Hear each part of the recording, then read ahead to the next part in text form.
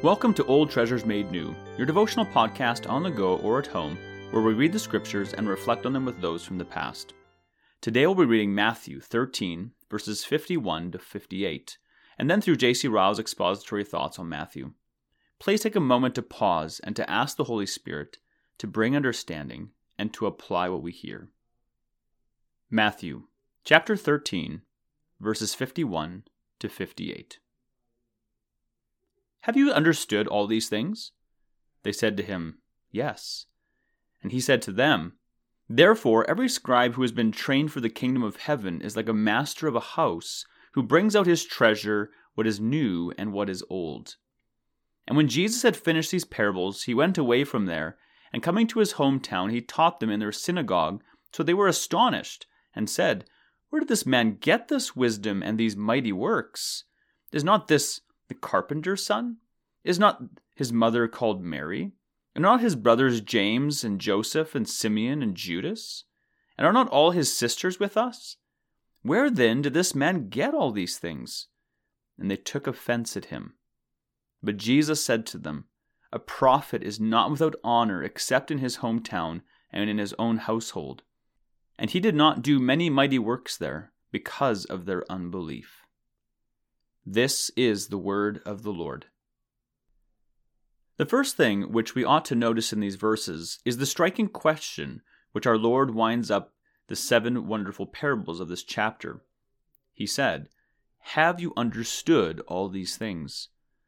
Personal application has been called the soul of preaching. A sermon without application is like a letter posted without an address. It may be well written, rightly dated, and duly signed, but it is useless because it never reaches its destination. Our Lord's inquiry is an admirable question of real heart-searching application. Have you understood? The mere form of hearing a sermon can profit no man unless he comprehends what it means. He must just as well listen to the blowing of a trumpet or the beating of a drum. He might just as well attend a Roman Catholic service in Latin. His intellect must be set in motion and his heart impressed. Ideas must be received into his mind. He must carry off the seeds of new thoughts. Without this, he hears in vain. It is of great importance to see this point clearly. There is a vast amount of ignorance about it. There are thousands who go regularly to places of worship and think they have done their religious duty, but never carry away an idea or receive an impression.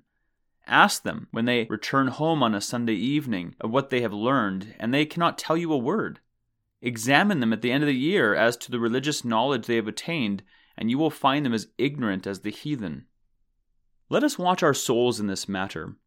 Let us take with us to church not only our bodies, but our minds, our reason, our hearts, and our consciences. Let us often ask ourselves, what have I got from this sermon? What have I learned? What truths have been impressed on my mind? Intellect, no doubt, is not everything in religion, but it does not therefore follow that it is nothing at all. The heart is unquestionably the main point, but we must never forget that the Holy Spirit generally reaches the heart through the mind. Sleepy, idle, inattentive hearers are never likely to be converted. The second thing which we ought to notice in these verses is the strange treatment which our Lord receives in his own country. He came to the town of Nazareth, where he had been brought up, and taught in their synagogue. His teaching, no doubt, was the same as it always was. Never a man spoke like this man. But it had no effect on the people of Nazareth. They were astonished, but their hearts were unmoved. They said, Isn't this the carpenter's son? Is not his mother called Mary? They despised him because they were so familiar with him. They took offense at him, and they drew from our Lord the solemn remark, A prophet is not without honor except in his own country and in his own house. Let us see in this history a melancholy page of human nature unfolded to our view. We are all apt to despise mercies, if we are accustomed to them, and have them cheap. The Bibles and religious books, which are so plentiful in England, the means of grace of which we have so abundant in supply, a preaching of the gospel which we hear every week, all are liable to be undervalued. It is mournfully true that in religion, more than anywhere else, familiarity breeds contempt. Men forget the truth that truth is truth, however old it may sound, and despise it because it is old. Alas, by so doing they provoke God to take it away. Do we wonder that the relations, servants, and neighbors of godly people are not always converted? Do we wonder that the parishioners of eminent ministers of the gospel are often their hardest and most impenitent hearers? Let us wonder no more. Let us mark the experience of our Lord at Nazareth and learn wisdom. Do we ever imagine that if we had only seen and heard Jesus Christ, we would have been his faithful disciples? Do we think that if we had only lived near him and been eyewitnesses of his ways, we would not have been undecided, wavering, and half-hearted about religion? If we do, let us think so no longer. Let us observe the people of Nazareth and learn wisdom. And the last thing which we ought to notice in these verses is the ruinous nature of unbelief. The chapter ends with the fearful words, "He didn't do many miraculous works there because of their unbelief." Behold in this single word the secret of the everlasting ruin of multitudes of souls.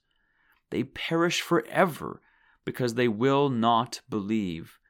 There is nothing in earth or heaven that prevents their salvation. Their sins, however many, might all be forgiven. The Father's love is ready to receive them. The blood of Christ is ready to cleanse them. The power of the Spirit is ready to renew them. But a great barrier interposes. They will not believe. "You will not come unto me," says Jesus, "that you might have life." John 5:40. May we all be on our guard against this accursed sin. It is the old root sin which causes the fall of man, cut down in the true child of God by the power of the Spirit. It is ever ready to bud and sprout again. There are three great enemies against which our God's children should daily pray: pride, worldliness, and unbelief. Of these three, none is greater than unbelief. That is the end of Ryle's expository thoughts for these verses. Let us carefully consider what we've heard today, and may the Lord be pleased to bring the growth for his glory.